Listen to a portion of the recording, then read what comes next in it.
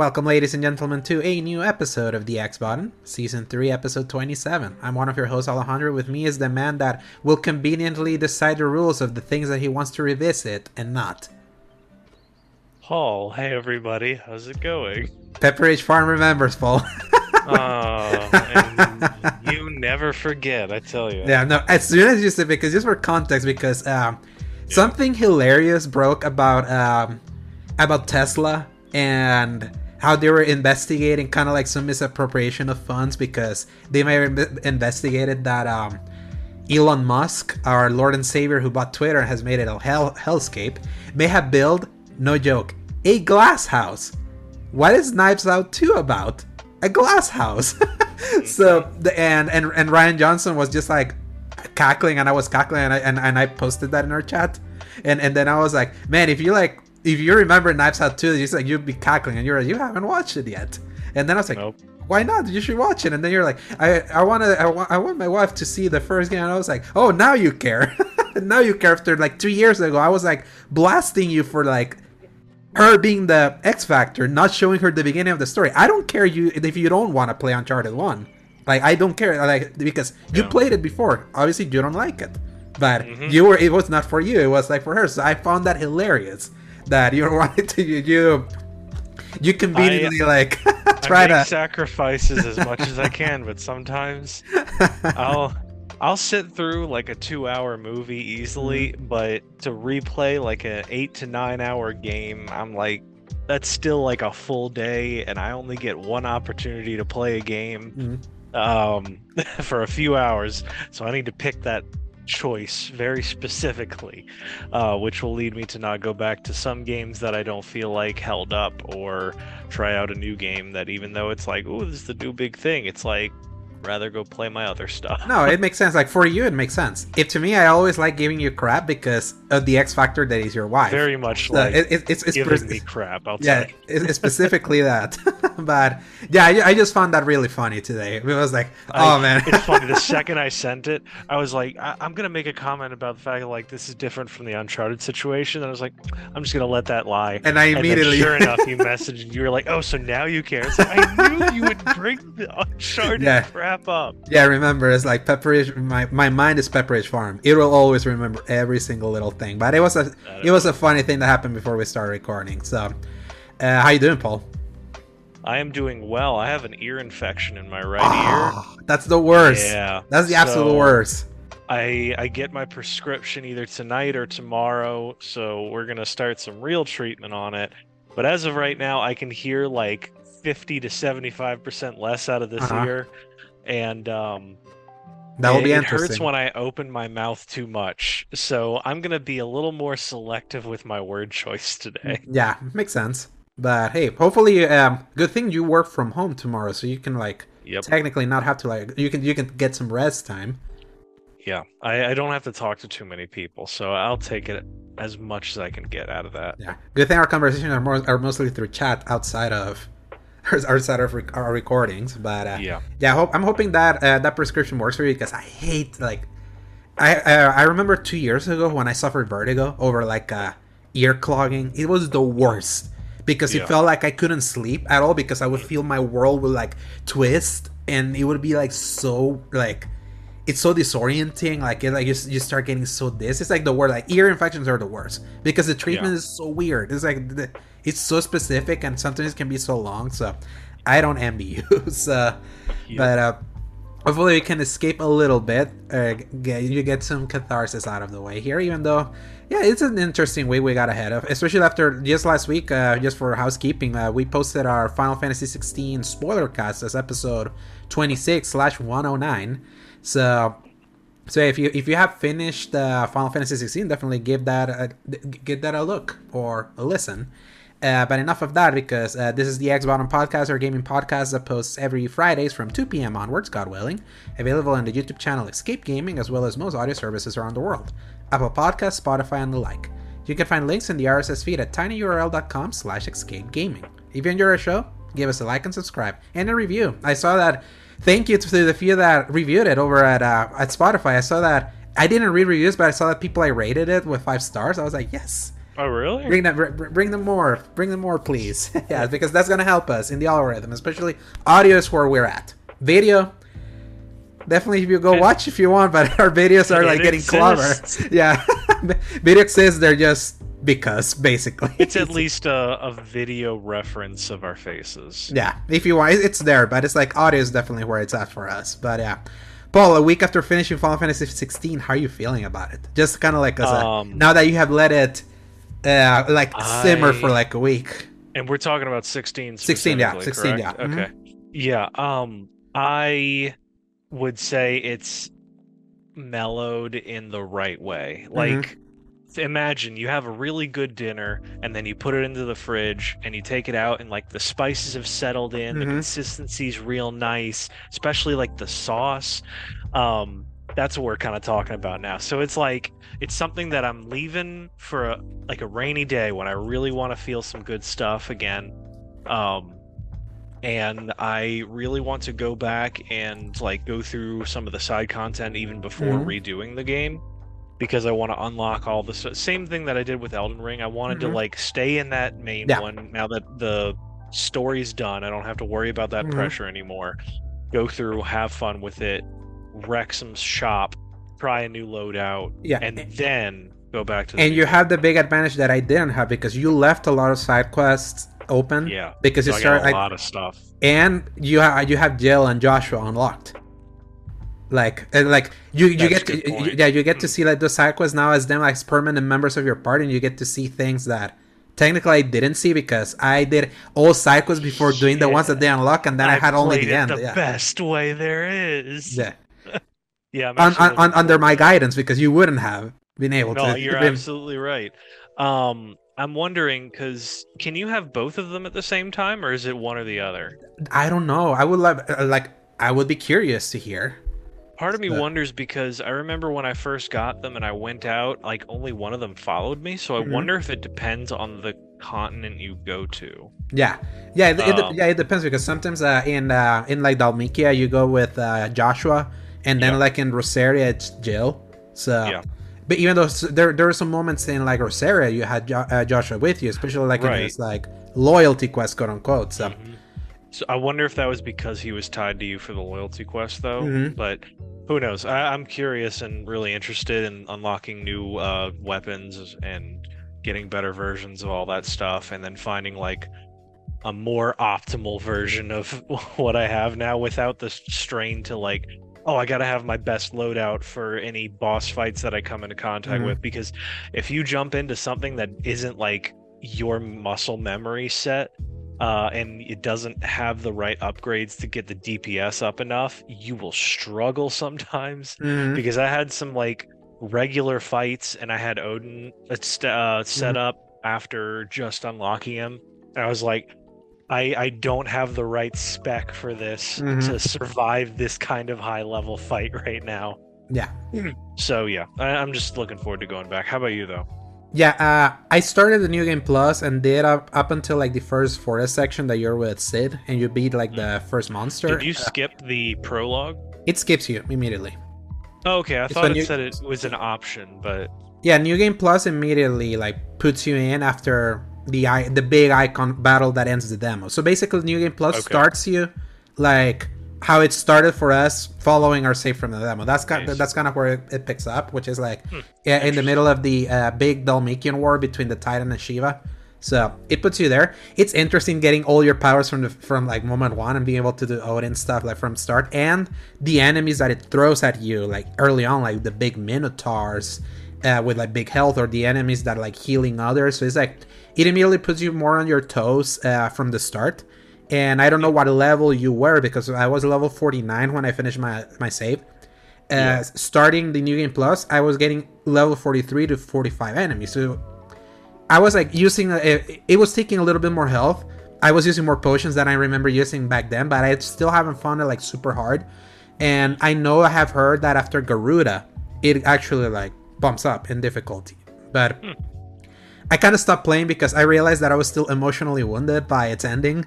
And so it's like in a good way. It's like just the emotion, like how it left me that game. I was like, I think I need a little bit more distance so that I can experience this without crying or like wanting to cry, just like just thinking about that ending.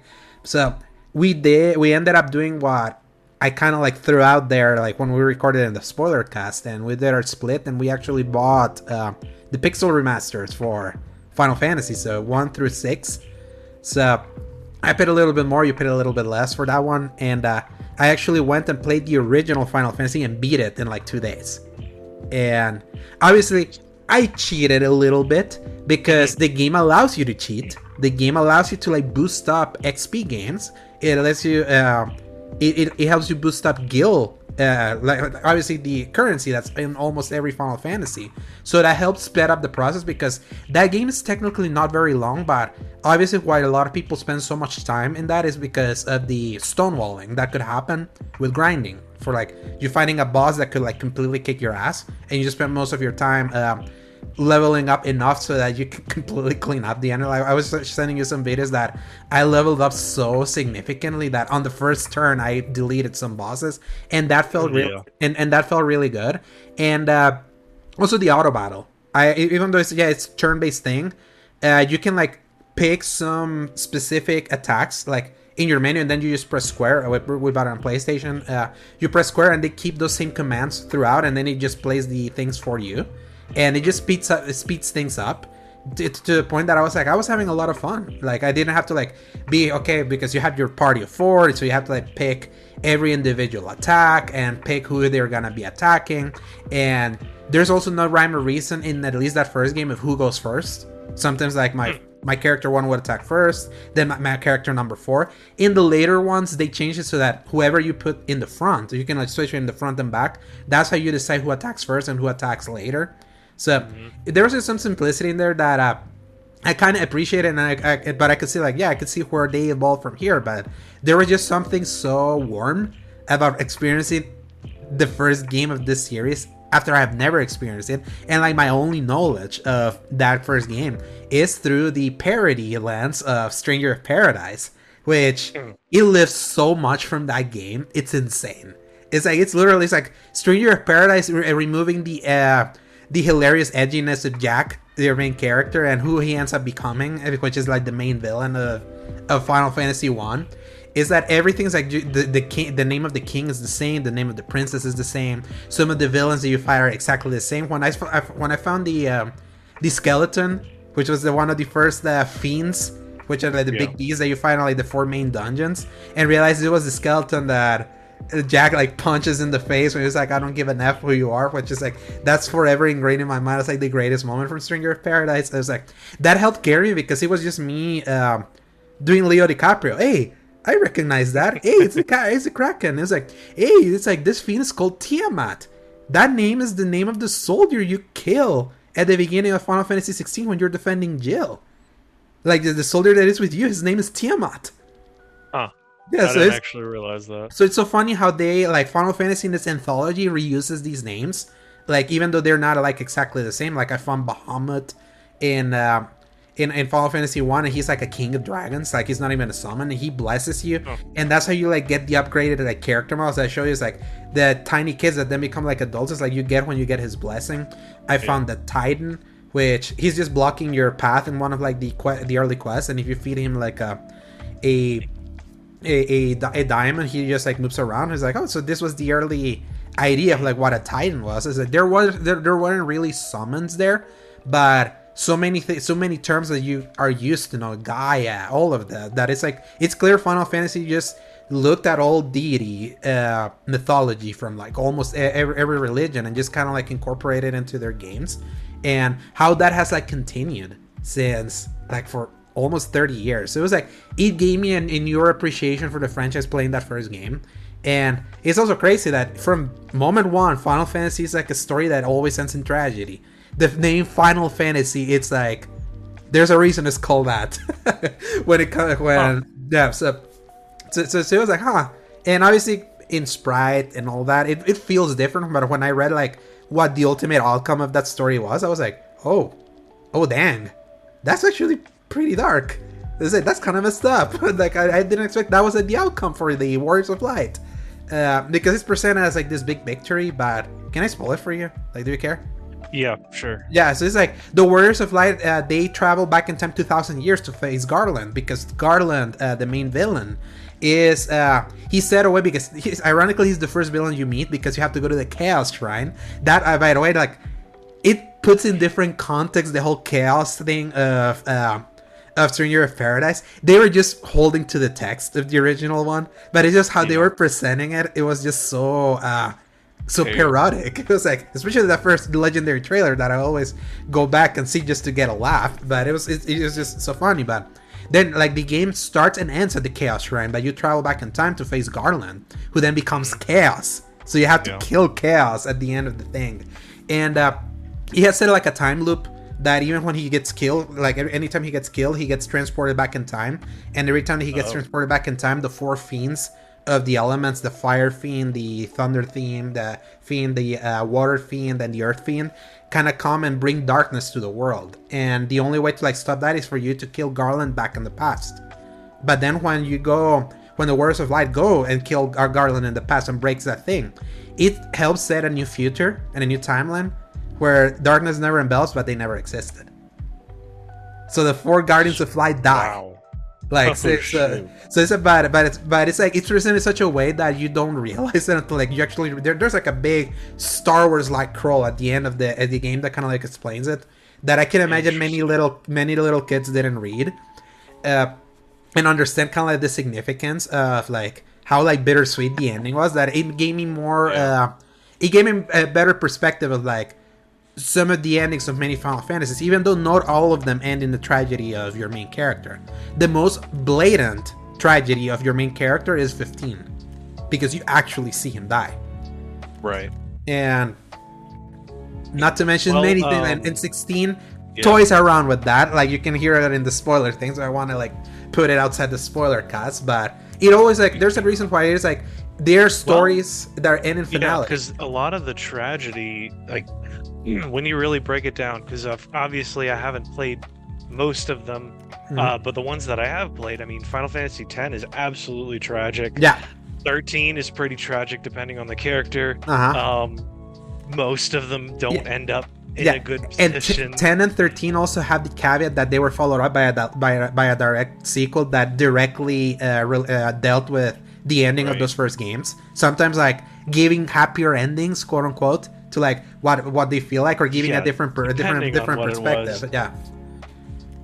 And then like Final Fantasy VII technically ends in tragedy, but the movie that came after kind of like tells a different story. So kind of like, but that models the waters a little bit. There's a reason why they always like change like universes every time that you play one. So yeah, and I've really learned that it's such a genius idea for them to keep the names of like deities, and then keep the designs and names of monsters, and then everything else can be different, because all of that is so much easier to make from a world building perspective. Yeah. Yes and no, because imagine having to world build a completely new world every entry, and especially as fleshed out as they do it. It's like, that's for people like us, that's the fun part. That's like, oh, that's gonna be so exciting. But for a lot of people, like the monsters and stuff, like sometimes it's really great because if that's your thing, but for a lot of people it's like you want a few placeholders, especially like mythologies and stuff. I suck at stuff like that. So the fact that they're just like, hey, it's gonna reuse these legendary monsters or names for some kind of god, because I guess jumping from the first one to the one that I played, I jumped ahead a little bit because I played Final Fantasy IV on the PSP back forever ago when they kind of remastered that. Yeah, but still in the art style, right? It's still like more spritey, but not quite sprite. It's like cleaner. It wasn't PSP. It's pretty much exactly the same, yeah. It's just not as clean as the Pixel remaster, you know?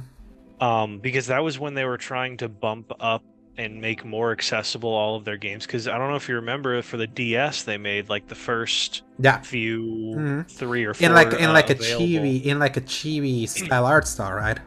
Yeah. And then PSP was like the next step of that.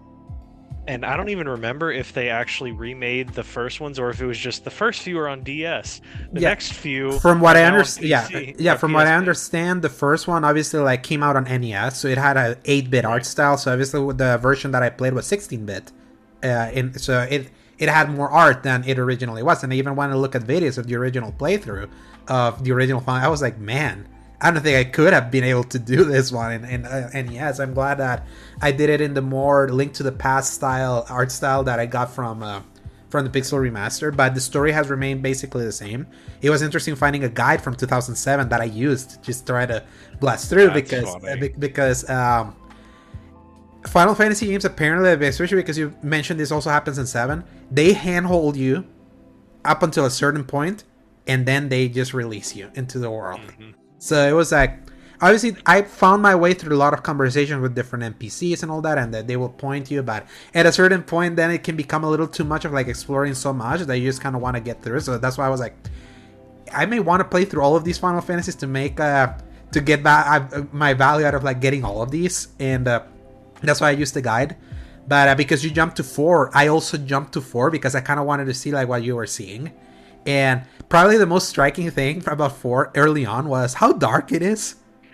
Like, you start off as Anakin Skywalker, just murdering dudes left and right. To acquire Crystal, and I was like, I had heard in one of the podcasts that I listened to that when you look at Final Fantasy 16, there's more analogs to 4 than many people gave it credit for, because a lot of the conversation was like, oh, this is dark, they're taking Game of Thrones inspirations, and obviously there are things that they lifted from Game of Thrones, but it's like it's not just entirely from that. I see just from early in the in the things that I played from 4 that there was that undercurrent of like more serious darkness in like earlier entries. It's just because it was in a different art style, you didn't see as much blood and all that.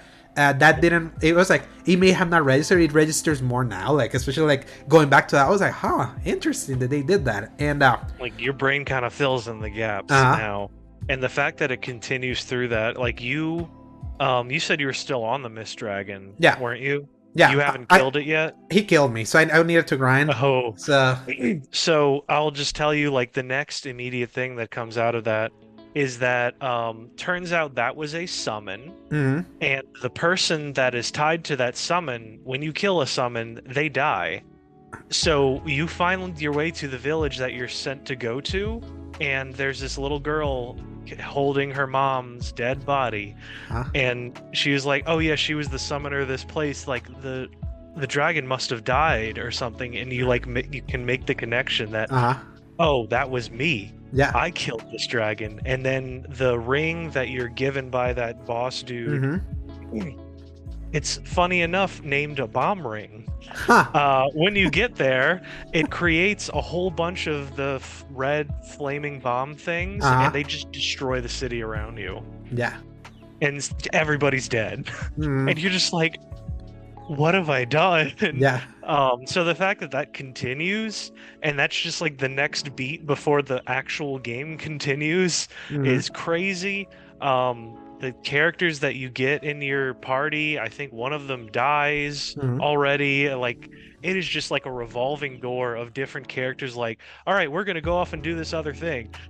You're on your own again. All right, there's a new like mage twin set right next to you. All right, there's this old man, he's now in the year. Here's a monk, and they just keep like switching dudes out left and right.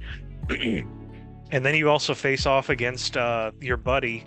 I don't even remember his name, but the one that Dragoon guy. Yeah, the Dragoon guy that is like your first companion, like early on. Yep. So he shows back up. He's on the other side. You've decided to try changing your ways. You get to fight him. You have to fight yourself because you're giving up your ways of being a sounds familiar.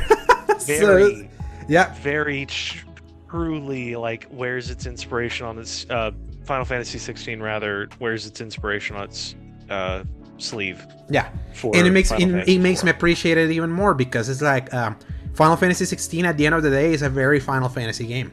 There's so much about like the thematics of 16 are like still so true to the franchise that obviously they used an aesthetic that they lifted from from a very popular and also resurgent in popularity franchise like Game of Thrones with recent House of the Dragon.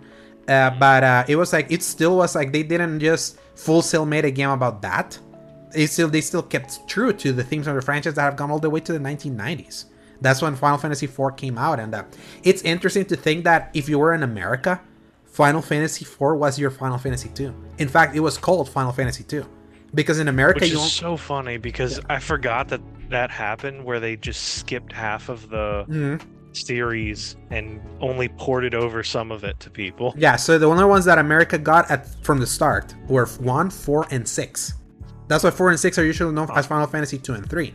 Though Japan... It makes a lot of sense that you don't hear people go like, man, Final Fantasy 3 is awesome or Final Fantasy 5 is awesome, because we never played that growing up. And 5 never was like, it was so unavailable for many.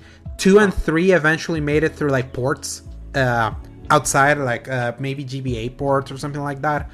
So, but much later, they actually came after 6 was released here.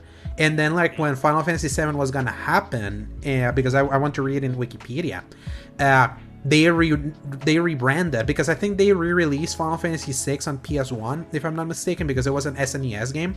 And in SNES, it was Final Fantasy 3, but when it came in the PS1 version, they finally called it 6, because they were gonna release 7, because it was gonna release a more, like, it was gonna be more widely available. So they wanted to, like, fix the numbering, but that's where it got a little confusing, because it was like some people play Final Fantasy 3 and then they got a PS1 and they bought, hey, what's this Final Fantasy 6? Wait, it's the same game. So it's weird how that happened, and I'm glad that the Pixel Remaster has them all clear labeled up. And obviously the two best ones everyone says are the best ones are 4 and 6. So those are the ones that people call the peak of Final Fantasy next to 7. Those are like the trifecta when you look at most like best of Final Fantasy mainline lists. Those are usually pretty high. And then there's people that insert 10, there's some people that insert 12. Those are also pretty divisive. And then again, Final Fantasy became a very divisive franchise. Like going forward, it's like so funny. People say that there's always that virtuous cycle. Like whenever you get a new Final Fantasy, people then prop up the last one, and then when the new one comes out, people then prop up the last one. When at launch it wasn't that. Apparently people were very against Final Fantasy 7. Like it's completely moved to 3D and a more fully embracing the steampunk, more futuristic aesthetics. And people are saying that it wasn't. People are saying no, this is not Final Fantasy. It's just so funny how that just happens, because this is the exact conversation we had with 16. But then 16 also more fundamentally changed from a gameplay perspective, so that was louder. But that's always been the spirit of the franchise, and it made me appreciate it. And it made me appreciate so many of those, like, some kind of, like, design tenets that I was like, oh, yeah, Kingdom Hearts. Like, really? It was, like, very perfectly, like, implanted a lot of Final Fantasy DNA to it in a way that, even though, because I've experienced the Kingdom Hearts games first, more than this Final Fantasy games, I played a few of them, but it was like, it became more like ingrained. I was like, man, it's like the whole high potion, tents, potions thing, like the gil, which in Kingdom Hearts is money, with M-U-N-N-Y, or monies, but all of that, like the summons thing, I was like, yeah, all of this, I just took it for granted. And as I had finished 1 and then I started 4, did the thing, and I was gonna start doing my grinding to become strong enough to just like clean up the Mist Dragon. It became so ingrained that I was like, I kind of want to play Kingdom Hearts again, and I started the first game and I finished it last night. It was my second time finishing it since 2018, and I like my second run of Kingdom Hearts 1 way better than I remember the first time it did. Because the first time I started in 2017 when I got the 1.5 plus 2.5 HD remix that came to PS4. Finally, both collections that were separate on PS3 put into one. I was like, that's very convenient. A lot of these games all in one package. And I remember playing it, and still, like, the level design of that first game nowadays is horrible. Like, the sense of direction for that game is like, you're gonna be running in circles over and over and over again in many of those levels, especially the Tarzan level. Because like the game rarely funnels you into the right place. It feels like you're gonna find your way just by lucky happenstance, and my tolerance for that was way lower back then, especially as my first experience. That to me, like, the worst level possible is the Tarzan level. That's like the one that I actually got lost the most. I thought I was gonna have more problem with the Wonderland level, and that was actually pretty easy, and actually enjoyed that level way more. And I vaguely remember more what I needed to do with the other ones that I felt like more smooth sailing. First Kingdom Hearts, if you know what you're doing, it's actually a pretty short game. And I played it in easy this time because I remember the final gauntlet that is like the end of the world boss rush, when you get like the big like monsters with the horn that can like one hit kill you and all that, and you get those back to back, and then the multi fight with Ansem at the end, which is like a 10 phase boss fight where you fight him in the beach, now you fight his big monster, now you fight him with his monster without Donald and Goofy, and then you go into like the parallel dimension where it's this boat where you have to like fight him while he's like the face of this boat, and then it takes you inside the portal to fight like some darkness so that you can like acquire Goofy again. So then you have to fight the face that popped up from this boat, that then you go inside the mouth of that face to find Donald, and then you go up, and then you again fight Ansem again before like the very epic ending of that game. It's like, it's so... Yeah, I really didn't like the ending of the first Kingdom Hearts very much. From gameplay, yeah, it was really tough. Yeah. I remember actually getting lost more in the Monstro level than Tarzan because everything looked the same to me. Yeah. Oh yeah, the monster. Yeah, for Pinocchio. Yeah, that's one.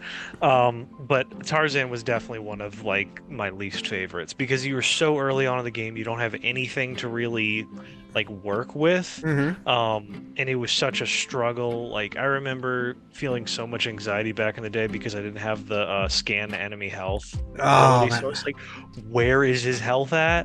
Like I don't know if I'm even doing anything to him.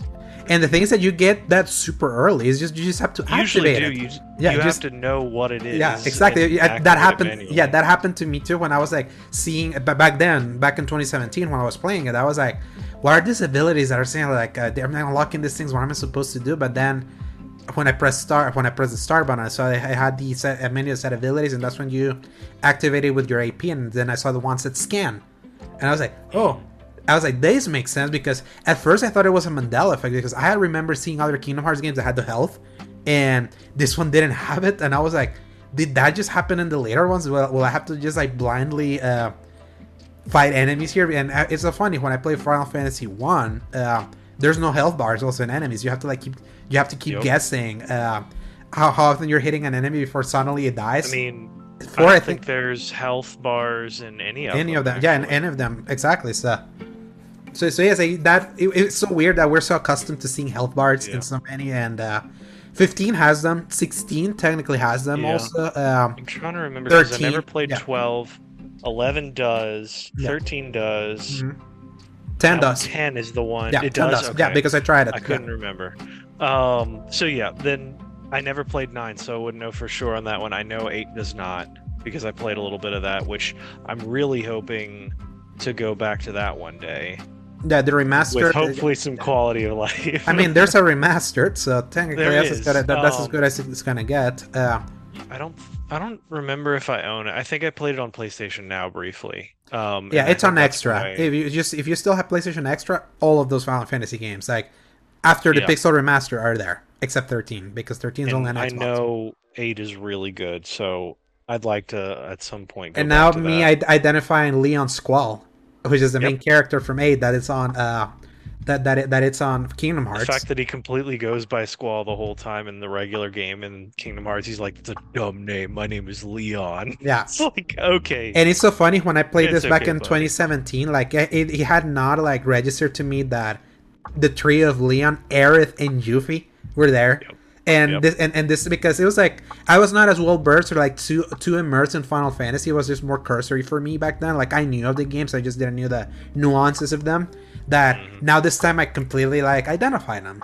And I was like, I forgotten that Yuffie was here. Is this why Paul hates her? Because the Yuffie in this game is really cookie.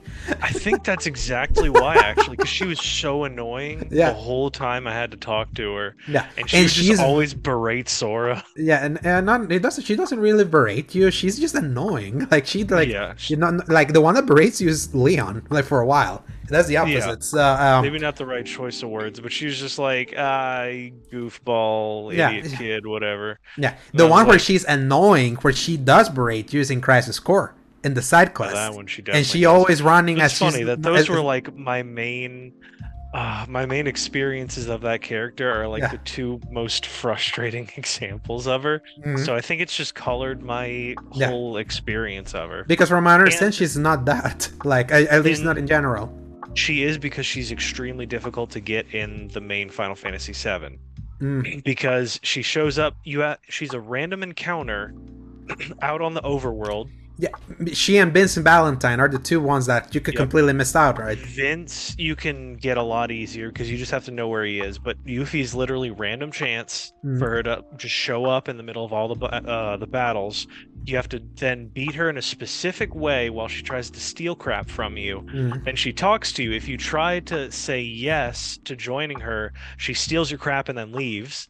But you have to say no, and then she finds you again to get her as part of your party. Yeah. So that process, I think, just solidified my frustration for. Yeah. Whenever I fully played the original Final Fantasy VII, like from start to finish, I have installed. In fact, I installed literally all of them. I have 1, 2, 3, 4, 5, 6, 7, 8, 9, 10, 12, 14, and 15 also like installed. I did create a character for 14. Try 14. Yeah. What class did you pick? Archer, because why not? You did. Sure.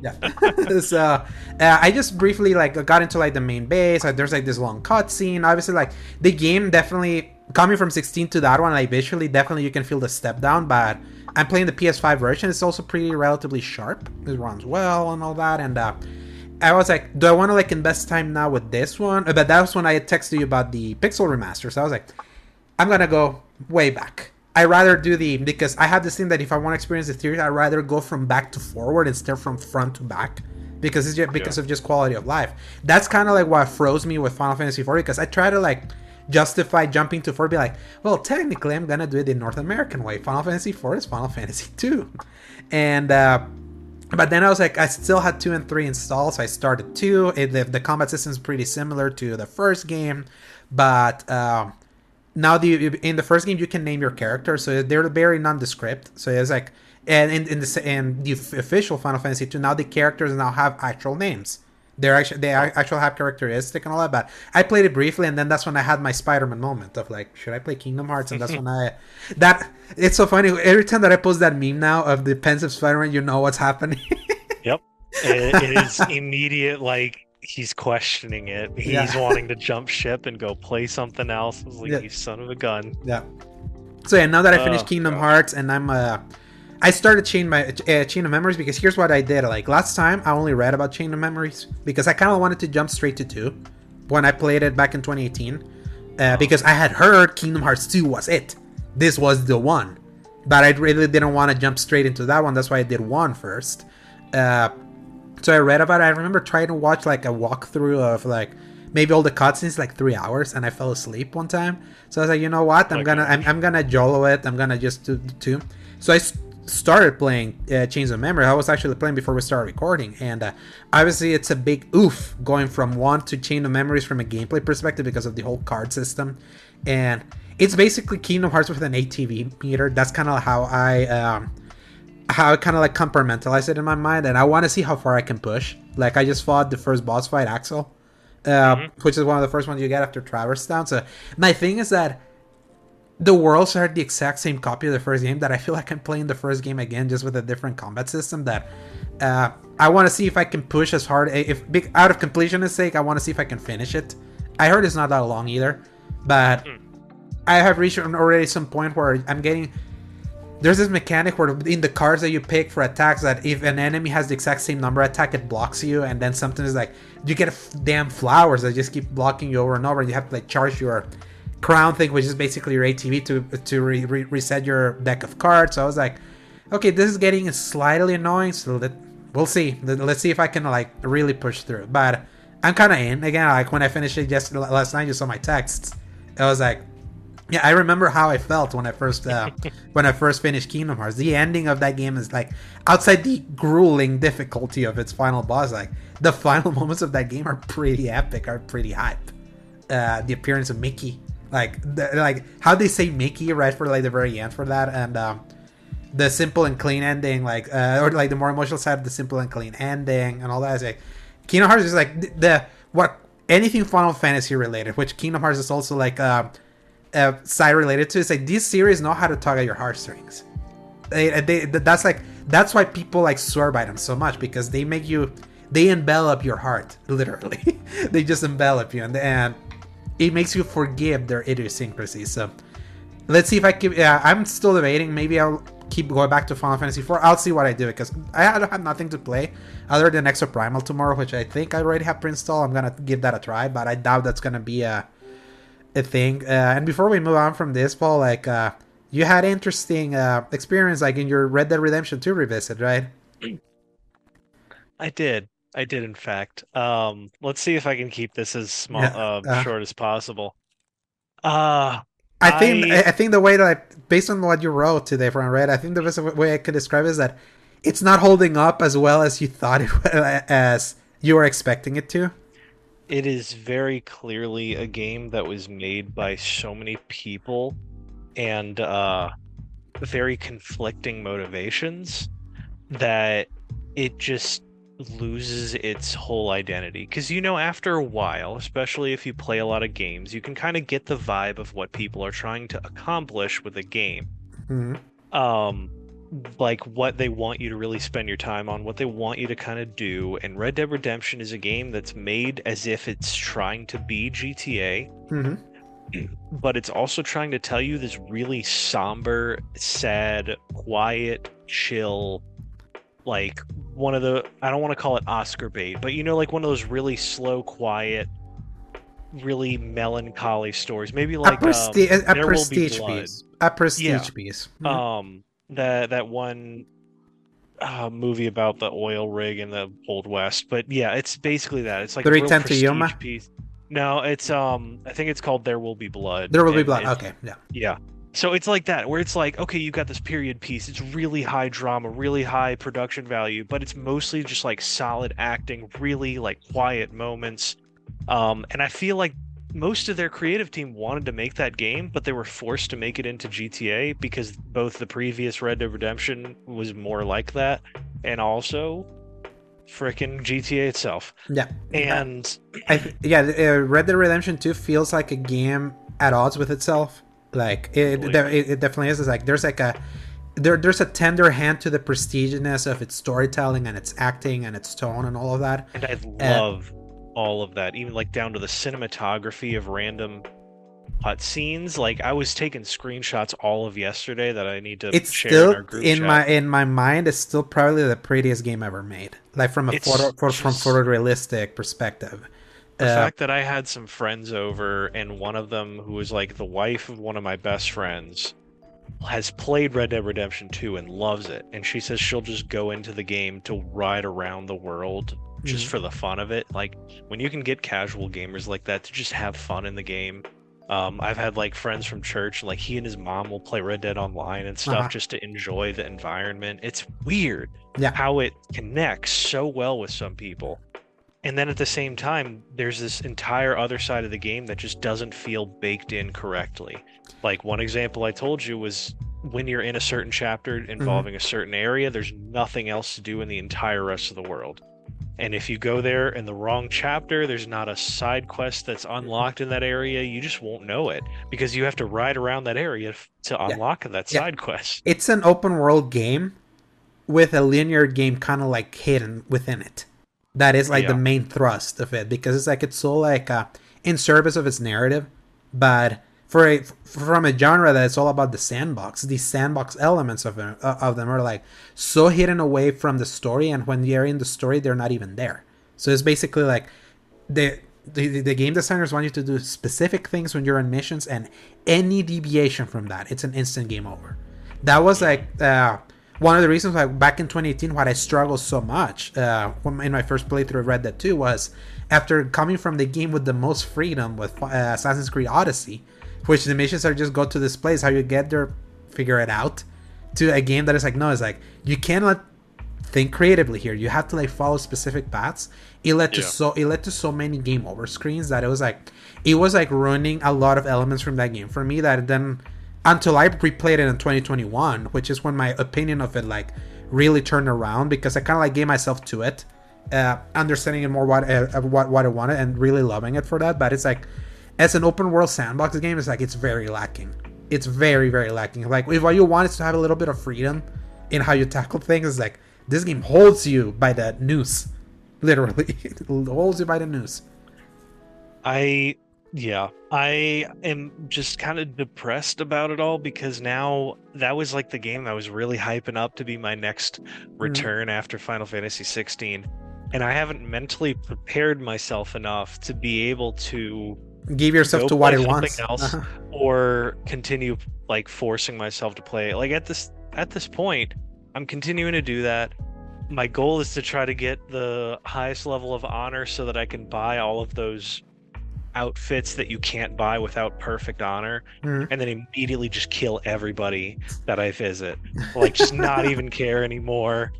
Because I know later on in the game they give you a lot of opportunities to get high honor quickly. There's the Strauss side quest, which is the guy that you go basically charge rent to people that or bribe people for the money that you borrow. If you don't grab the money for the last thing and then you go and kick out Strauss out of the gang, it immediately, regardless of where you're in honor, immediately you're full honorable. But that's until chapter 6. I didn't actually know it did that much. Yeah. So that's really good to know. I can just go wild, and I fully plan to. So the thing is that whenever I did that quest, I was already playing good honorably. It wasn't just that high. I don't know if it will forever, like if you're like all the way to this side, it will immediately jump you all the way to high honor. Don't like quote me on that. I just remember that when you did that, it completely made me honorable, even if I wasn't that close. But you want to be in the other way. So, right, that makes sense. Because all you have to do is just be a little bit over the neutral to get the good ending. Anyway, you don't have to be super high up anyway. Yeah, and the only thing that it changes is how you, spoilers, die at the end, before the epilogue. But it's important to me how I die. Yeah, especially in that game. And one you just will get shot in the back, or the other one you're just gonna have you're just gonna bleed yourself to death, like after doing your last good deed. The ending of Red Dead 2 is so damn good. I love it so much. Like Arthur Morgan is like, regardless of how you feel about the game, every time that I think about Arthur Morgan, it's still like the best written character in the video game, still to this day. Especially like when he starts getting sick later, like in the later chapters when he gets tuberculosis. It's like there's something. Yep. How like everything shifts for him, like in gameplay and like in demeanor and all that, is like they really nailed it that way. It's just, it feels like you mentioned, it's like all the different hands in the kitchen trying to make this monster game, like many different things, and maybe not all of those things coming together like all well, but the things it does really good is really good. And I was wanting to do that one, but then I'm in Final Fantasy land right now, so yeah. I think I need breaks from Final Fantasy. I'm trying to push through the storyline. It's still like not the kind of game I enjoy in mechanics as much, but I am glad that they're clearly a lot shorter than a lot of people remembered, and the fact that they're giving us this quality of life improvements make that a lot easier to deal with. Yeah, I'm riding the wave right now of like where Final Fantasy 16 left me, and I'm gonna like ride it out until like I'm hit with the mood of someone or of something else. But really enjoying like my academic study of like the Final Fantasy series now more deeply after just having beaten a few of the later ones. So I'm glad we're able to get that, especially right now we're in finally a quiet spell for at least the next 2 months before like the full onslaught happens. But enough of what we've been playing, Paul. We got a few news to talk about, and this week, after we skipped news last week, now we got a bevy, but I think we can try to get through these like relatively fast, so press X. Let's do it. For some news.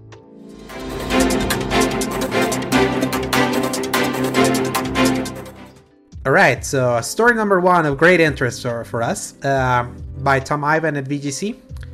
Final Fantasy 16 DLC options are being explored, says producer. That's according to producer Naoki Yoshida, who was asked if the company has plans for DLC during an interview with Gamer Braves. Yoshida said the development team's main goal was to provide an experience that could be enjoyed standalone without the need for DLC, but that having done so, he's aware of demand for additional content from fans. As you know, going into Final Fantasy XVI, the one thing we wanted was to create a full, complete story, something that you can enjoy beginning to end 100% without any DLC. And I think we were able to do that. Parenthesis, they absolutely did. But now, we understand we're getting feedback from players that have played the game, and a lot of players want to see more. And we know that and understand that. For us, we're taking that and then thinking about our options moving forward. So hopefully in the near future, we can have something that we can give you all.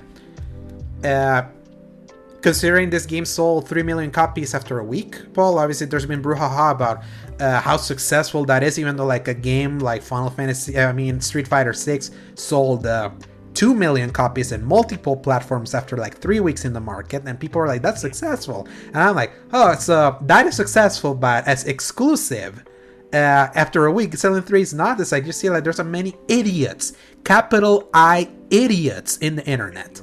So yeah, it's like the word amount of Final Fantasy 16, even with some of its issues, has been very positive. Let's just say that. And I am glad that I'll say this, how they approach this, I'm really glad. Because it's like, I don't feel shortchanged having played Final Fantasy 16. Like, the story it tried to tell really feels complete.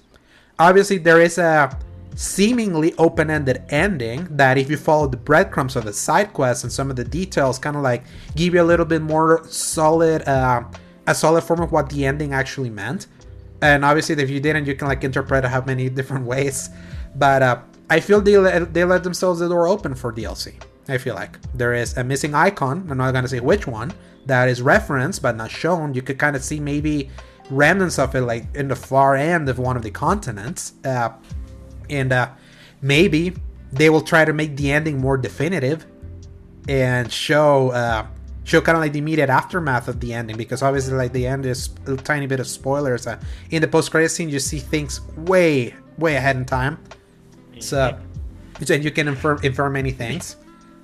So yeah, I have that little pessimism in the back of my mind going, oh man, it's not going to be as good as all of this was. And it makes me hope that they had planned, or like they set aside some kind of storyline that they wanted to do anyway, rather than, well, this was a complete story, but if you want it, we'll just go ahead and write something. Yeah, but technically within that story, they left just the one icon missing that we never see in the stories. Like, it's just enough of a breadcrumb of like, that's one area where they can pick up. They did leave those little tendrils, but what they were telling about this story, unlike 15, feels complete.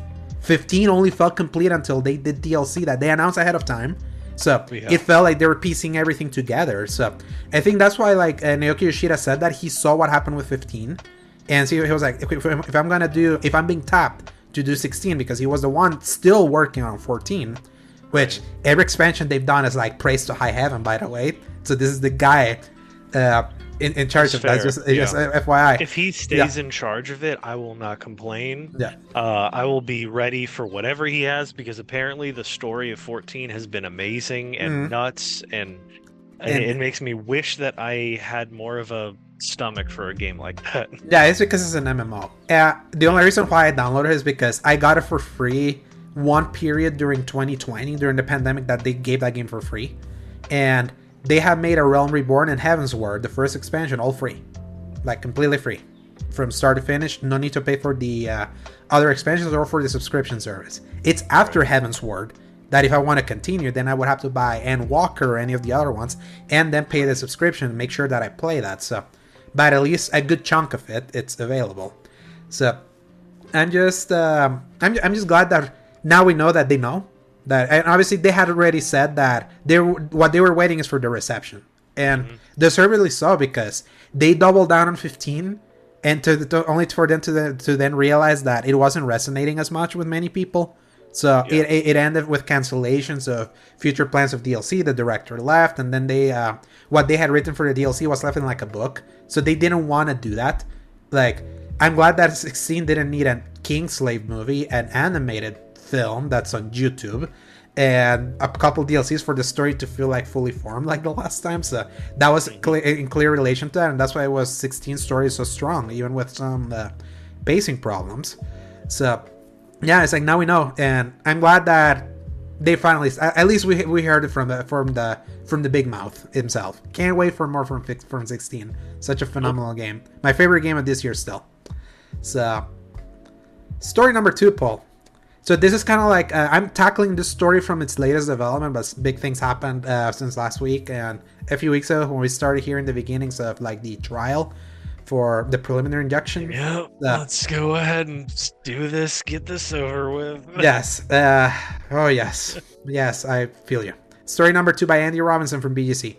Microsoft quote disappointed as FTC officially files appeal on Activision Blizzard ruling. On Tuesday, Judge Jacqueline Scott Corley of the United States District Court of the Northern District of California denied the FTC's motion for a preliminary injunction. Basically, after the 5 days where they were like arguing the FTC versus Microsoft in front of the judge ruled in favor of Microsoft. So had it been granted, the injunction would have blocked the $69 billion deal from being completed until the U.S. regulators' in-house court had a chance to rule on whether the merger hurt competition in the games industry. Wednesday's appeal from the FTC means it now has a chance to convince the appeals court that the ruling was incorrect. However, a restraining order expiring on Friday the 14th, which basically the day disposed, means that barring an extension from the appeals court, Microsoft will be able to push through and close the deal this weekend. The district court's ruling makes crystal clear that this acquisition is good for both competition and consumers, said Brad Smith, Microsoft president, to The Verge.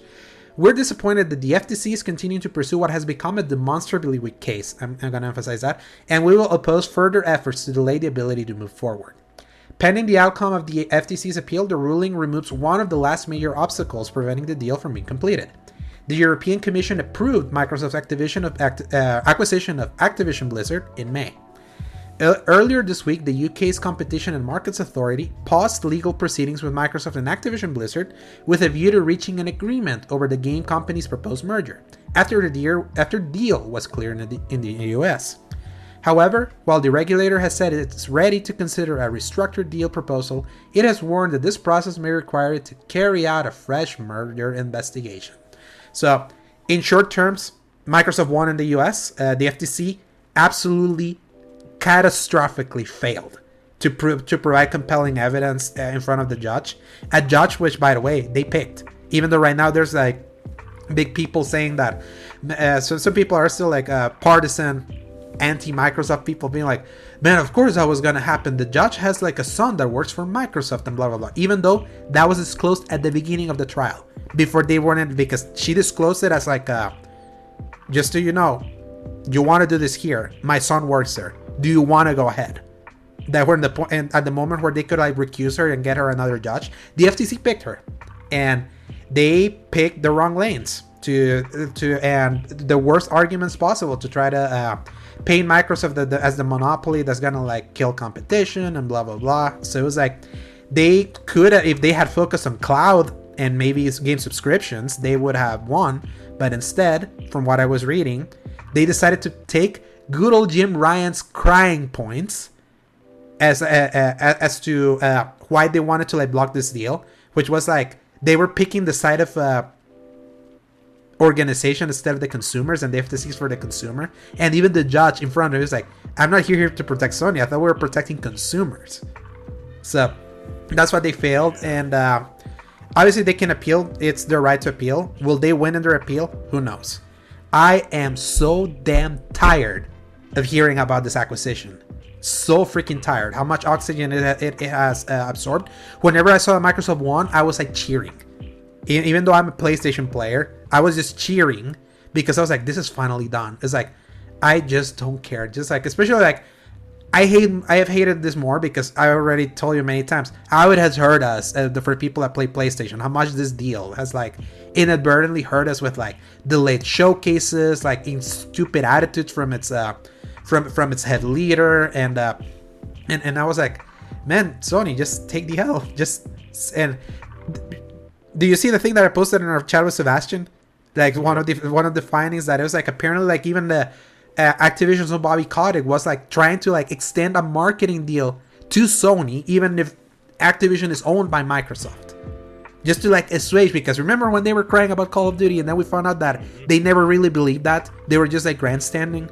So that's why I was like, and it seems like he even denied the thing that would have been like the thing that he's always wanted, and he's how the Activision / Sony partnership with Call of Duty has been about the marketing. It's not about exclusives and all that. It's about like the association. When you see a football game on like NFL, and then you get the trailer on TV, and what does it say? Play on PlayStation. All that play has no limits. That's been the one thing. And even the Jim Ryan like denied it. He instead was like, no, I just want to block your merger. It's like, I hope you get shit by acting this way. So, and I just hope that then like the appeals will be like, no, you lost. Get lost, FTC, so that Microsoft can just close this, and then we can move on with our lives and not have to worry about the monopolization of the industry. Even though this basically now gives the go-ahead for any other future mergers, because if they let in the $69 billion thing go in, what's going to prevent anyone else from like acquiring anyone else? That's the only thing that is scary. Yeah. I don't know, because maybe correct me if I'm wrong on this one, because they say that barring that expiring of the restraining order, whatever it is, they can go through with it. Does the appeal actually stop the process at all, or can they just go through? Yeah, they would. Okay. It would stop them, because then this appeal would then, because if you remember, they sued the FTC sued Microsoft back in. They filed a lawsuit to stop this deal back in December. For that to happen, then they had to set a court date, which was in August. And the reason why they filed an injunction was to try to accelerate that process, because the closing date for the deal, for them to close the acquisition at the price that they had agreed upon 2 years ago, or a year and a half ago, was by July 18th. If things were stopped for them to like not be able to like fully close this deal by July 18th, then Microsoft would either have to renegotiate with Activision for a different price based on where the market share is for the company and what they're agreeing upon, or pay Activision Blizzard $3 billion for like failing to close the acquisition. That's kind of like what the FTC was trying to do, was trying to like accelerate processes that would force them to be like, if the only way this can close is if we face each other in court, because like an actual court hearing, instead of just kind of like the one-on-one meeting with a judge. This would have been like a big O.J. Simpson style trial. That's kind of like what the FTC wanted, but because Microsoft has been getting so much approval for many jurisdictions all over the world, the only one that blocked them was the UK. When the EU gave them the go-ahead, it was like, okay, there's chances. And then if they go ahead, if the US basically gives them the go-ahead, it's done. It doesn't matter that the UK blocked them. If 2 out of 3 had blocked them, it was over, because those were the big jurisdictions. So what the FTC wants is like they really want them to, they want to legally block them from closing the deal on July 18th, and for them to wait until August, until their trial in August. So, and if the appeal is granted, that could potentially happen. From what I've been hearing, is like their case was so weak that the appeal is gonna be rare for that to be granted, because they decided to pursue blocking this deal from like the wrong angle. Because there is worthy conversations to be had about Microsoft having all the content to monopolize the subscription service angle with Game Pass and all of that. So in console, no. Who is the winner? PlayStation and Nintendo. And Nintendo, here's what's even funnier, and why like they lost. Like the FTC tried to argue that Nintendo didn't matter, that they didn't matter at all in this year. Big mistake doing that, because that's the thing. Nintendo completely eliminates any argument about how bad this deal could be with Microsoft acquiring Activision and potentially making Call of Duty exclusive. Nintendo doesn't get any Call of Duty exclusives. How many games have they? How many systems have they sold? How many games did they sell? They didn't need it. So it's like that's why they tried. Bad comparison on their part. Yeah, they fucked up. That's what happened. So it's like, and it sucks, because it's like you want the FTC to be like an antitrust strength, but it's like they did it in the most sloppy way possible.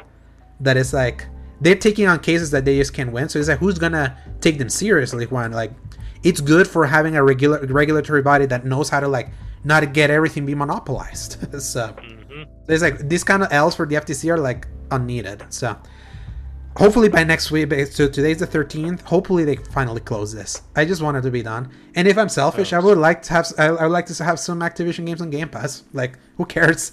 Like, the more I thought about it, it was like, you know what? Like, if the angle is gonna give me Call of Duty in Game Pass, who cares? It's like, that's $70 I don't have to spend anymore just to play the campaign. So, true. The more I'm like, just go ahead. And also the people saying that, imagine if they're able to, like, now that with Activision under their umbrella, if they actually re-enable all the licenses for, like, so many of those 360 games, like the Marvel Ultimate Alliance, the Wolverine game, like all of those games that got delisted because of expired licenses. Yep. Like, that would be cool. Like, I'm trying to see it that way. So, and also I made it very clear, I'm not feeling too enchanted with Sony these days when it comes to their games. So even as a main console player in their console, I kind of want them to lose.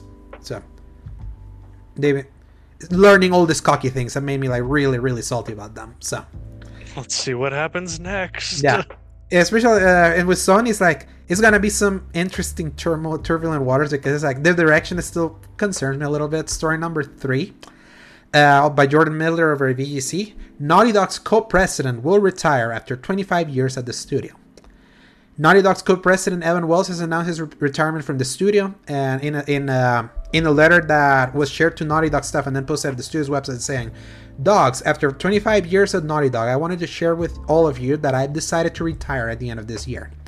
Wells started his career at Sega, working on Toe Jam and Earl. He'd go on to join Naughty Dog in the late 90s, eventually rising to the top of the studio.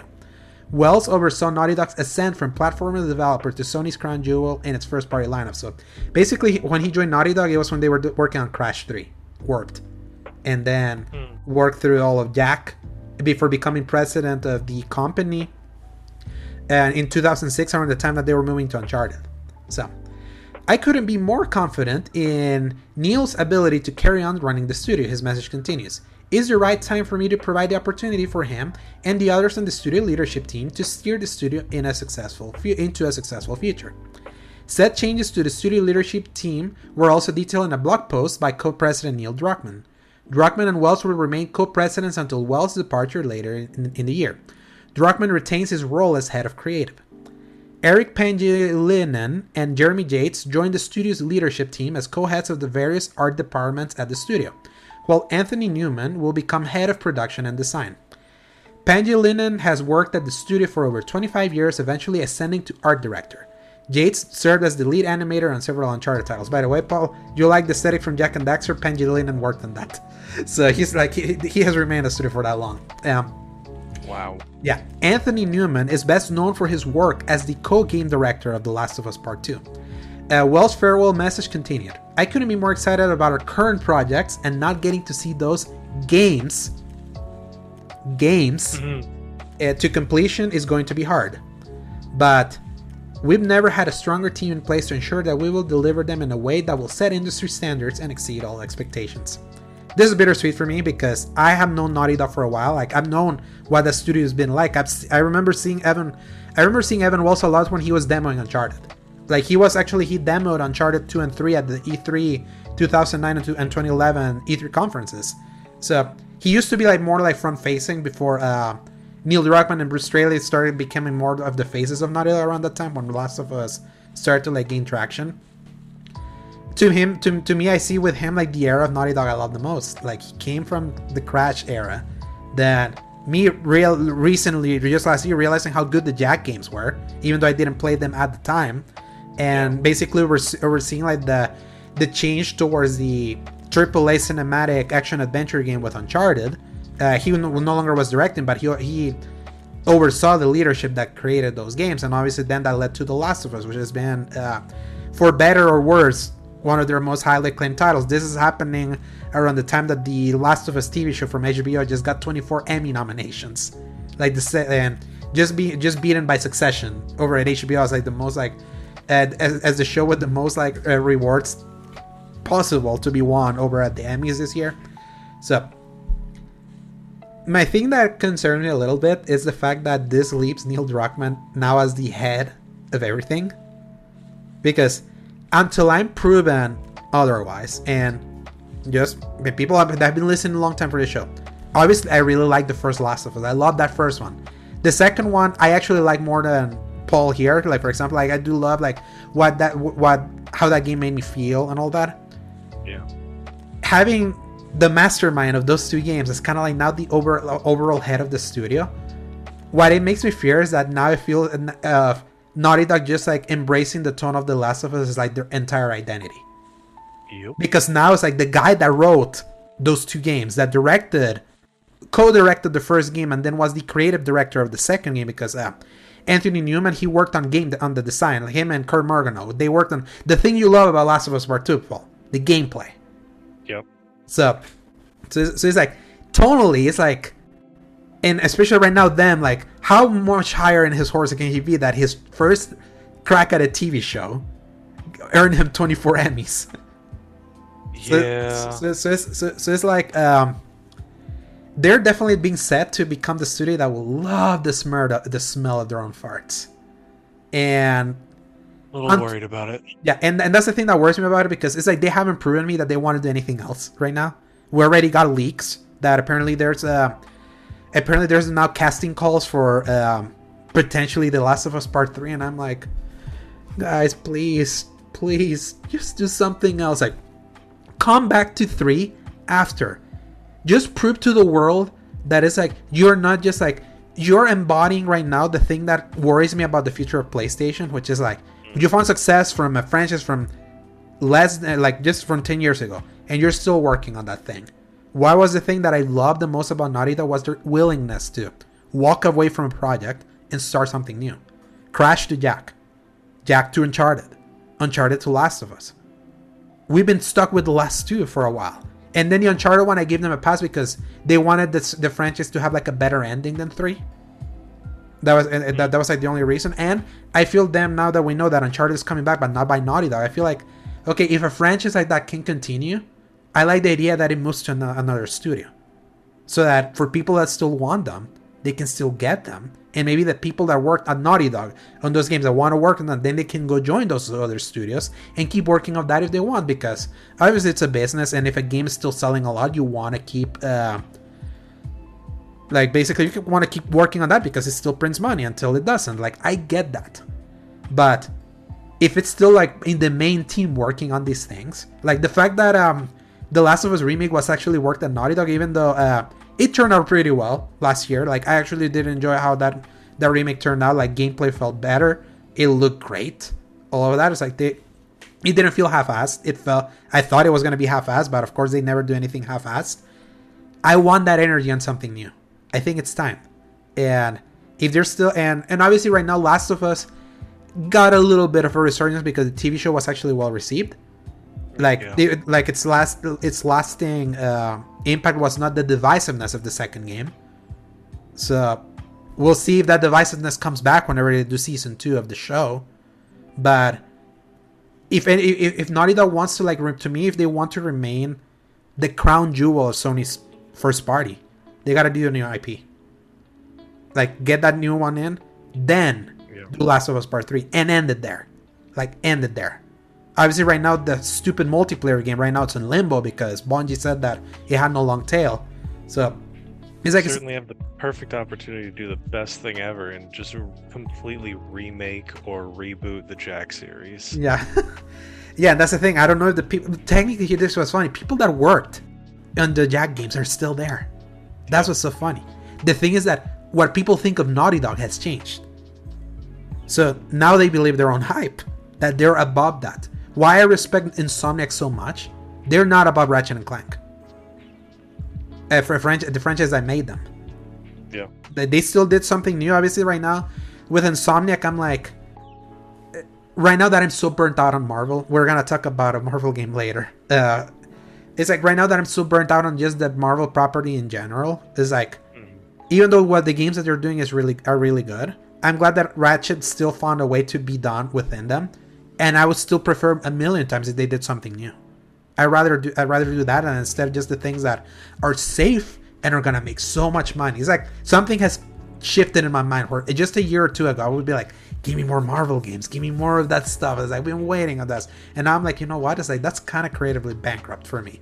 It's like right now Sony's like getting into creative bankruptcy unless I see something new. Why Sony Santa Monica is the studio that I'm more anticipating now is because God of War, the North Saga, is done.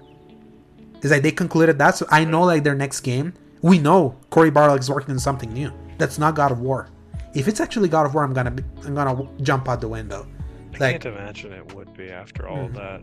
Yeah, I know they have said that there's ways for God of War to continue. Obviously, the end of Ragnarok kind of teases an interesting future for Kratos, a more optimistic future for that franchise. But it would also behoove them to be like, they need the new blood, like they need that new franchise energy. I didn't even put the story here, but remember what I posted yesterday for Horizon?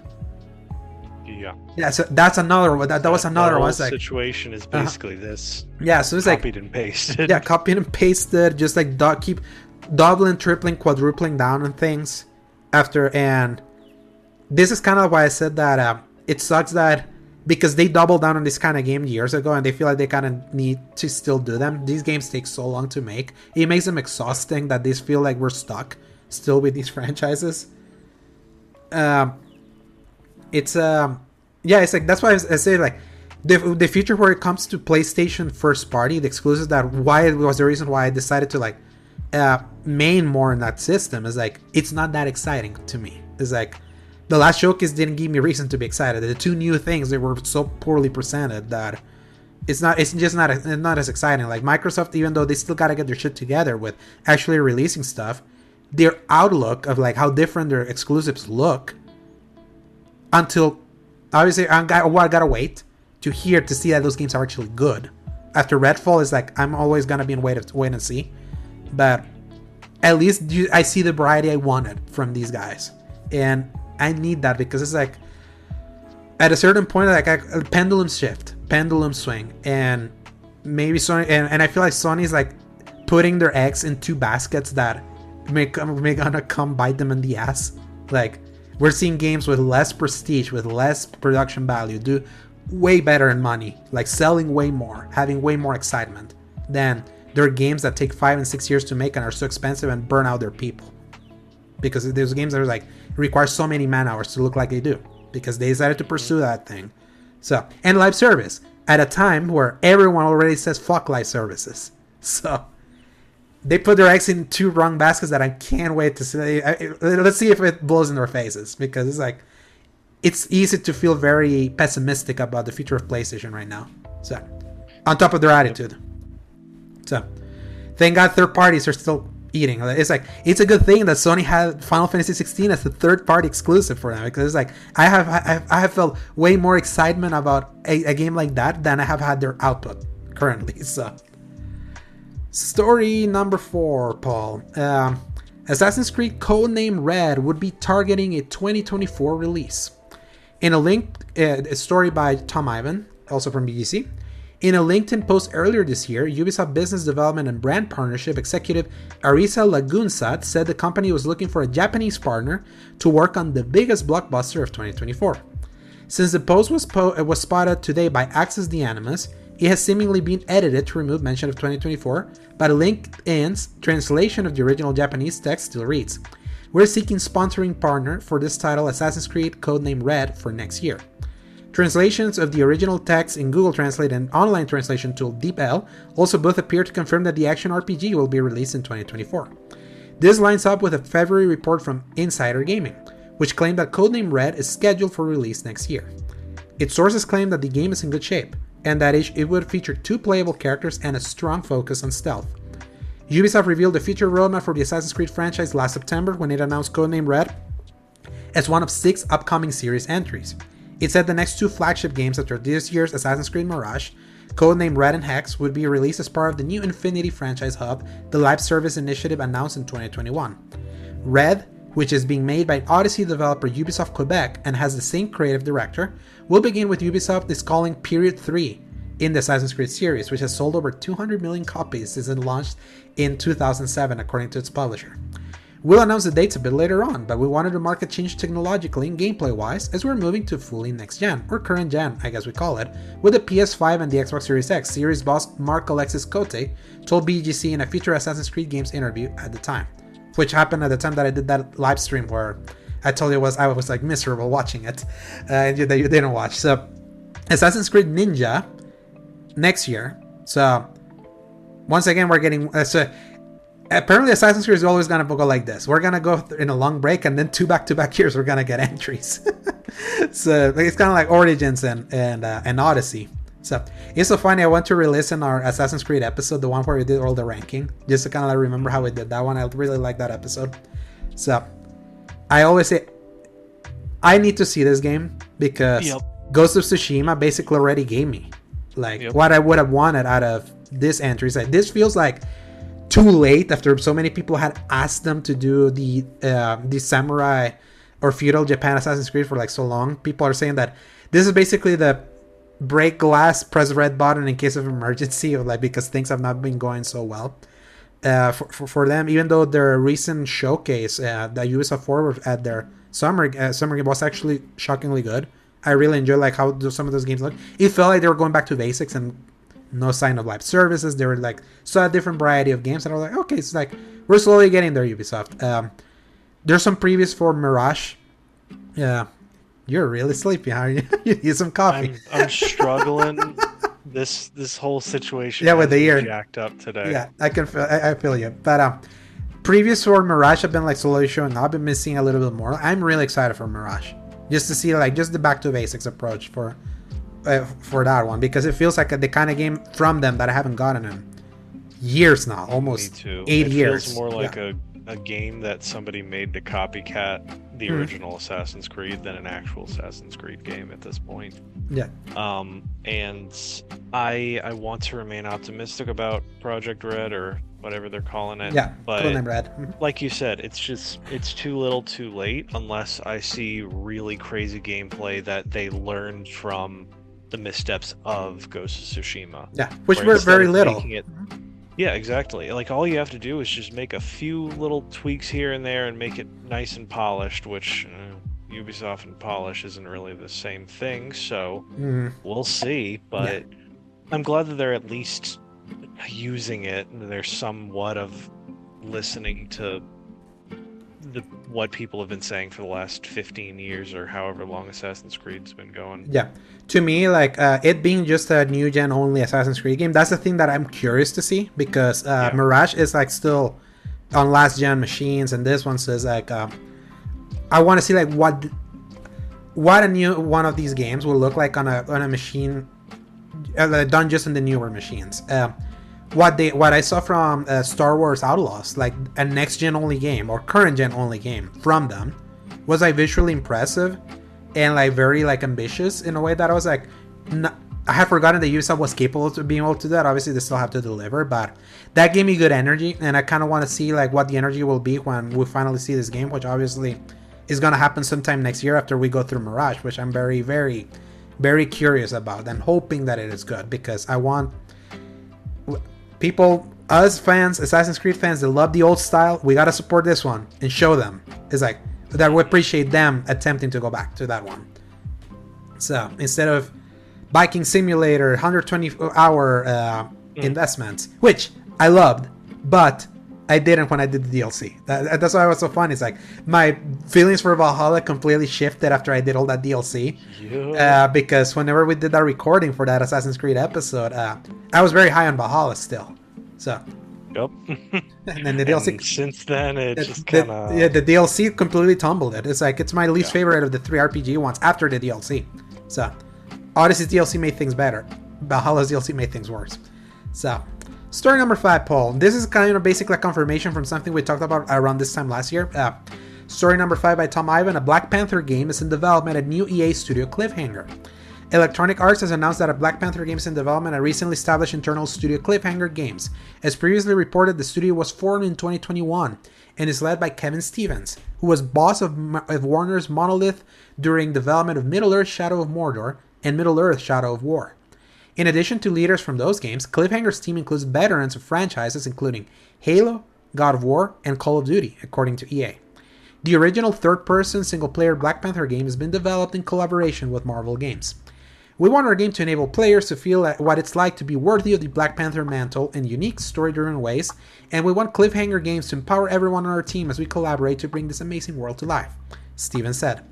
We're still early in development with a long road ahead, but we know the foundation to any great story is to build an experienced team with diverse voices and perspectives, and that's what we want to build, especially with a superhero as important as Black Panther. EA announced last year that it had struck a deal to make several new games based on Marvel properties, beginning with an Iron Man title from Dead Space remake and Star Wars Squadron developer Motive Studios. We're dedicated to delivering fans a definitive and authentic Black Panther experience, giving them more agency and control over their narrative than they have ever experienced in a story-driven video game, Stevens added. Wakanda is a rich superhero sandbox, and our mission is to develop an epic world for players who love Black Panther and want to explore the world of Wakanda as much as we do. Cliffhanger's game was leaked last summer, which is when we reported it first here, or we talked about the report first, when it was claimed that it will be a big open world title in which players take on the challenge of becoming the new Black Panther after the previous one dies. I don't know if you remember much of that conversation where we're talking about is like, are they really going to do that? I forgot about this until you told me that part of it. I went, oh, shoot. That was like, right. Are they going to like kill T'Challa and what take the mantle of T'Challa? And we're talking about, and I remember having that conversation with like, I feel it's like, yes, Chadwick Boseman's death is still something that deserves like to be handled, like, because he really embodied the role of T'Challa well. But it's like, not just because the actor died doesn't mean that in any other medium they had to kill T'Challa. I remember having that conversation. So yeah. I would hope, crossing fingers, that it's actually the T'Chaka to T'Challa thing instead of That's what I'm very much hoping as well, because that would give us the Black Panther that we are really looking for, expecting. And even then, like, if they follow along with T'Challa's death to his son, who is also named T'Challa. So it's like, it's going to be a tomato thing no matter how you kind of look at it. So you might as well do the T'Chaka, or T'Chaka. T'Chaka to T'Challa. Yeah, to T'Challa. So yeah, I just hope they do it right and they do it with the right kind of gravitas instead of like fake, ooh, look at how well we're going to handle this actor's death in this. It's like, okay, buddy, calm down, just make a video game.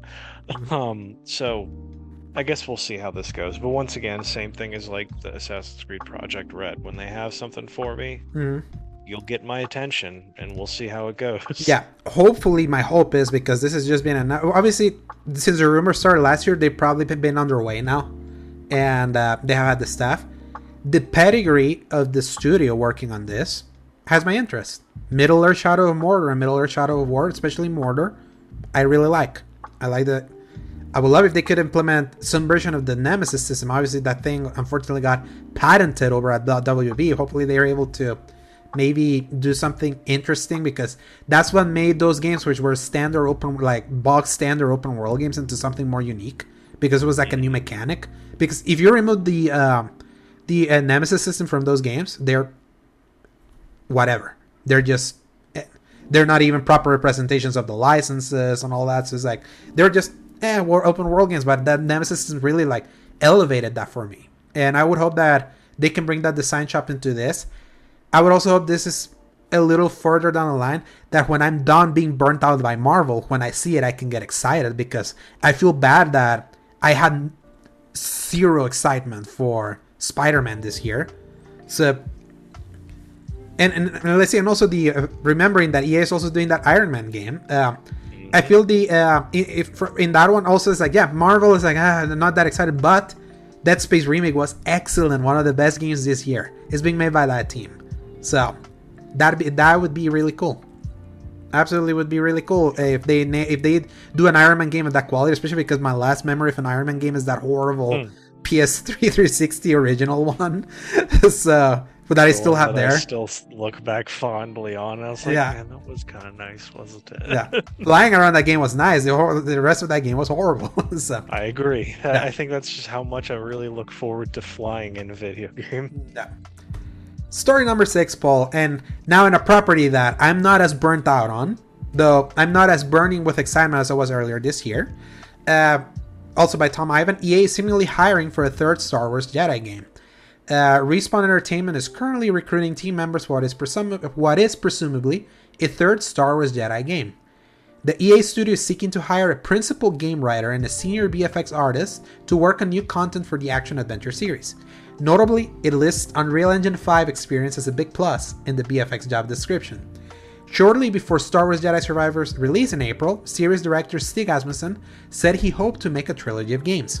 As he told IGN, it's a pretty safe assumption that a third game in the series would see Respawn switch from Unreal Engine 4 to Unreal 5 for development. Continuing the story of Cal Kestis, one of the last surviving Jedi Knights, Survivor picks up 5 years after the events of EA's hit 2019 game, Star Wars Jedi Fallen Order. I always wanted to see this as a trilogy, Asmussen said. How can we take Cal and the crew to new places beyond what we were doing in the first game? We had a pretty decent idea of time frame where we wanted Survivor to take place, what the stakes were going to be, what the tone of the game was going to be, what Cal was going to go up against, and how the crew was going to factor into that. And there's ideas of what we could do beyond that as well. Despite a 6-week delay for polishing, Survivor was released with significant bugs and performance issues, more on that later. Nevertheless, the game reviewed strongly, has seemingly performed well commercially, and Respawn has worked to address its various issues with a series of updates over the past couple of months. Respawn is also working on at least 2 more Star Wars games. One is an internally developed first-person shooter helmed by former LucasArts veteran and Medal of Honor co-creator Peter Hirschman. The other is a strategy game developed in collaboration with BitReactor, a new studio formed by veterans of XCOM and Civilization maker Firaxis Games. So, the two things obviously is like, duh. Of course they were going to make a third one. This was selling real well. Unfortunately, people forgot this game came out this year. So, and Paul, it came out 2 months ago. Can you believe that?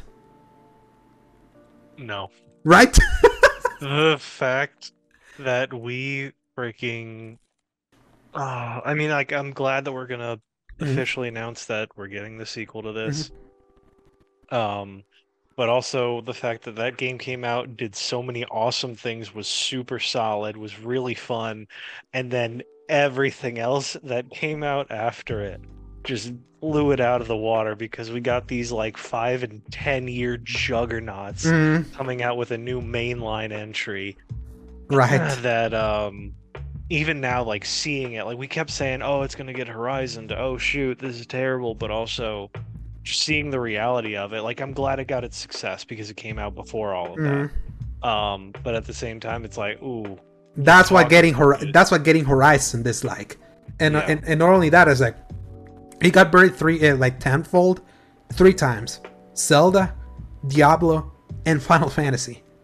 Those 3 juggernauts, like again, like the 5-10 year franchise is coming like back with a vengeance with those 3 entries. It's like I'm really so kind of what the things that are like more interesting to me here is like the fact that now this would be made in Unreal 5, so and the new technology. I will hope that gives it a cool leap in tech, even though this one being done just for current gen systems on Unreal Engine 4, there were so many places that I was like, that's cool they were able to do that. I wish the game was a little bit more stable. It didn't crash much. The performance, it's still like, to me, to this day, still probably the game with the worst performance mode in a AAA game that I was forced to play the 30 FPS mode. And also something, the significant bugs and performance issues, something that I wanted to address is a friend recently that he's currently playing, my friend Alberto, who's currently playing Final Fantasy 16, he just recently before that was finishing Jedi Survivor, and the game was just not working for him. Like, you remember those doors that you had to like use the force? Yeah. Do you remember those doors that had like the ball that you had to push the force for them to open and like jet and all that? They were not working for him, and he had to like reset the game. Jeez. And he had the recent patch. I had my friend Matthew, who recently got a Series S, and the big games that he wanted to play was Jedi Fallen Order and then Survivor. Obviously, when he played Jedi Fallen Order, he really enjoyed it, but he told me he was getting lip syncing issues later in his game, which is so funny because remember when I showed you that I had lip syncing issues in my PS5 version, and he got those same issues. I was like, wow, so it wasn't just me. And then he was playing the beginning training area of that game, and he remapped the controls. But the game broke for him for remapping the control. When the game teaches you to do these force force spots that you do with the R3L3, like because the game didn't like properly guide him into how to properly remap those buttons. because of how he like changed things around. The game broke for him, and he couldn't like advance. So it's like that game has had more. Like it seems like even with 2 months out, that game has more like technical stability problems that I perhaps gave it a too much like benefit of the doubt for. That makes me kind of, because I'm like, I reviewed that game. I gave it a 9.5 because I enjoyed the experience so much. I called out the tech issues, but it was like they didn't really ruin my experience back then. Yeah. But 2 months removed and hearing that, I'm like, huh. I thought this would have been sorted by now. It's like that's kind of disappointing. So it's a bit of a shame, but I'm glad that it's not going to stop them from making the next one. Yeah, so yeah. Maybe they can just dial it. Like they definitely jumped up in the ambition.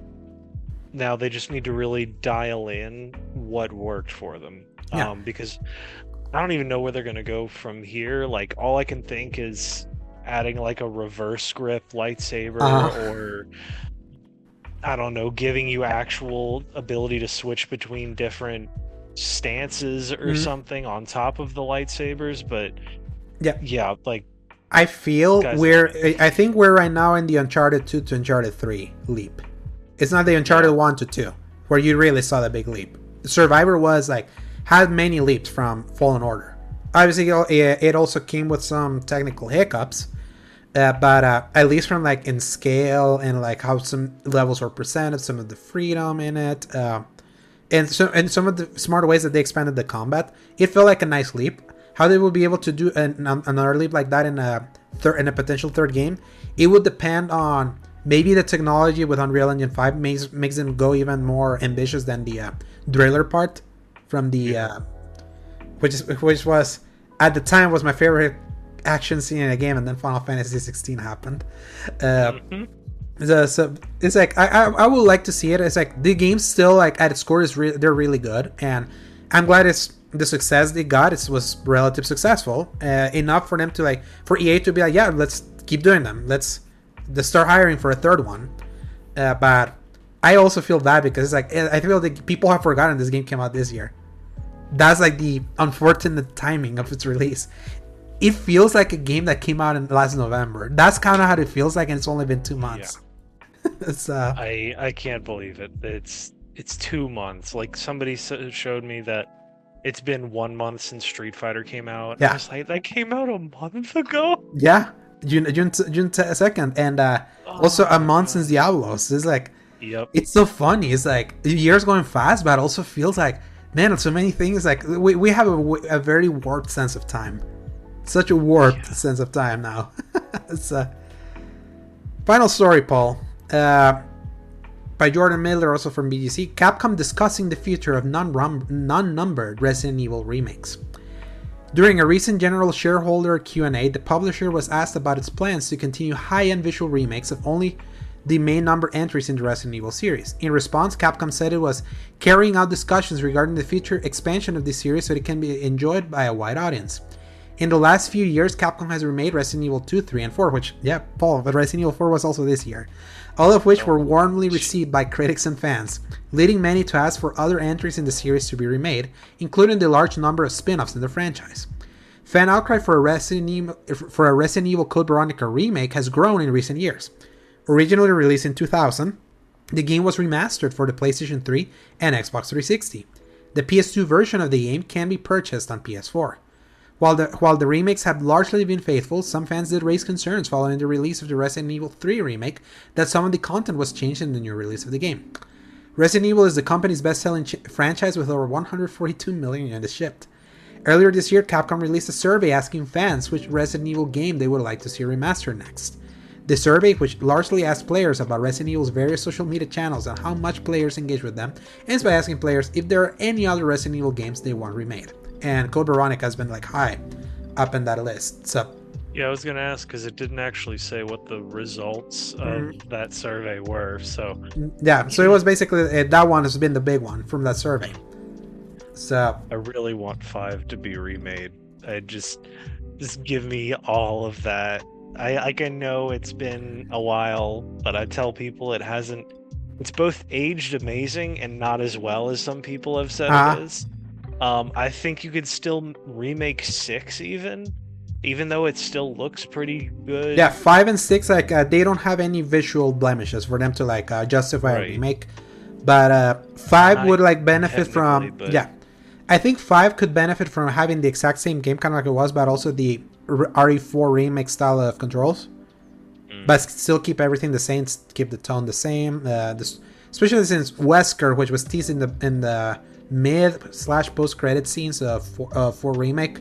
That's true. I was like, they're finally fully re-establishing that plot point, which in RE2 remake, RE2, 3, and 4 remake had been kind of like, people have been wondering, people were wondering, is Wesker even a thing? Because Wesker not mentioned at all in 2 and 3.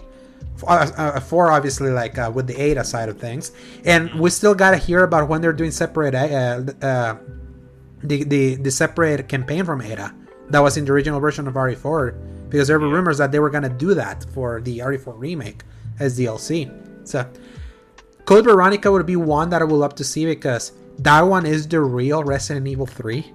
Like when originally conceived, that was the actual follow-up before they slapped the Resident Evil 3 number in Nemesis, which was just kind of like the parallel story of RE2. So they're in Capcom right now. I trust they are doing great remakes. Like the remakes are like shockingly good. You, for some reason, before you played it, you had no expectations for a Resident Evil 4 remake.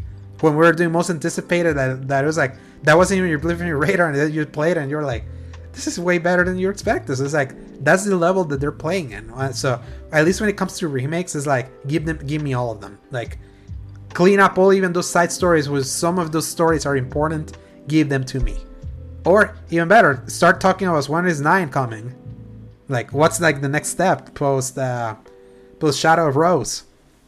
Yeah, at a certain point, there's not going to be anything left they can milk. Because eventually unless you just remake everything that you've already made, including like the Revelation games or something, it's like you might buy yourselves, I don't know, maybe like another 15 years, I guess, technically. Yeah, at a certain point for me, I'm kind of I feel that balance of, we got remakes a few years, then we got the mainline entry, and then the remakes. I feel that's the healthy way to do things. To me personally, I just want maybe Code Veronica would be the right one, at least, or even the first one, the original one. They could do that one too. I'm gonna be just speaking blasphemy, but I don't think they should have remade the first one to look the way it does. I just don't like that style. But that's the thing. That was back then. I remember that remake was in 2001. Or 2002, when originally came in GameCube. What we're getting is a remaster of the original remake from 2002, from Resident Evil 1. I don't know if I knew that, actually. Yeah, it was like, okay. That was I thought they remade it with those fixes here and there. No, it was like the only thing that they fixed was how they controlled a little bit, because before you could only like move by pressing up on the stick or up in the D-pad and turn around on that, and then they gave it the Devil May Cry controls, at least for movement in that one. But that remake was made in 2002 by Shinji Mikami, so they could potentially then remake it and finally be like in the style of RE2. When people saw RE2 remake, they were astounded, because people thought they were going to do the same thing they did with RE1. They were not expecting it to be like a full-on like complete redo. So we'll see. It's like Resident Evil's batting 1,000 right now. As again, it's like, in another year, like RE4 remake would be game of the year. I tell you, it's still one of the highest rated games of this year. It just goes to show you the kind of year we've gotten, just from March all the way to here. What a feast this last 4 months have been. Oh yeah. Enough that it's kind of crazy to think that is when we play these games. Like, RE4 remake was like in March. You had just finished moving. We just replay everything that came out this year, and we'll have so much to re-experience that we just missed the first round. Yeah. Oh man, what a fantastic year 2023. And with that, Paul, news done. Read me the bevy of releases for this coming week. All right, here we go. We have Viewfinder on PlayStation 5 and PC on July 18th. Might and Magic Clash of Heroes Definitive Edition on PlayStation 4, Switch, and PC on July 20th, and Pikmin 4 for the Switch on July 21st. Yeah, Pikmin 4 is obviously the big one here. I want to hear reviews. I heard good things about the demo. I don't know if the demo was like progress carryable. I don't remember. I think I'll take replaying the first and second one first, and then honestly, I never even bought 3, so I could buy that. Yeah. The problem is Nintendo never freaking puts their games on sale. Only in November for $41. Yeah, exactly. So maybe I'll wait till the next November. Yeah, or when the next wave of money happens. Remember, we gotta like with this Zelda. Like there is ways, Paul. There are ways. Yeah, that's true. So, especially now. Like, could you imagine having paid $70 for Zelda? I would have paid it. I personally would have for that game. Yeah, for that game, but I'm really glad I didn't have to. Exactly. So, and that concludes this week's episode of the Exponent Poll. Where can people find you? As always, y'all can find me at Dork of Art on Twitter. It's about where I do everything with the apocalypse happening. There's not really anywhere else I feel like moving myself to unless that place actually goes under. Yeah. I technically have a Tumblr, but I never post there, so I'm not. I mean, technically, you have Threads. Don't you have to technically manually like acknowledge automatically? Yeah, because you have an Instagram, so you have. So yeah, Threads. I guess I have a Threads, but that's at Angel Sword 21. I never post there, and that's merged with like my personal stuff, and that just doesn't feel right to me. So yeah, but Threads and Instagram are completely different. None of your photos from Instagram are there, so it's like that's good. You can keep those two things separate. I have a Threads account. Who would have thought? Yeah, it's there. Yeah. And then you can find me at _Dorsegovia on Twitter for as long as it lasts. You can find me at Instagram and Threads at AlejandroSegovia93. And then you can find my written content currently at seasongaming.com, where you can read my Resident Evil... my Final Fantasy 16 review. It's live there. So, well, Paul, time to go back and play whatever games we're playing. And hopefully you feel better. Definitely download Extra Primal. I want to try that one. It's multiplayer. Might, if I decide to put mental capacity enough to turn on my Series S long enough to do it. But yeah.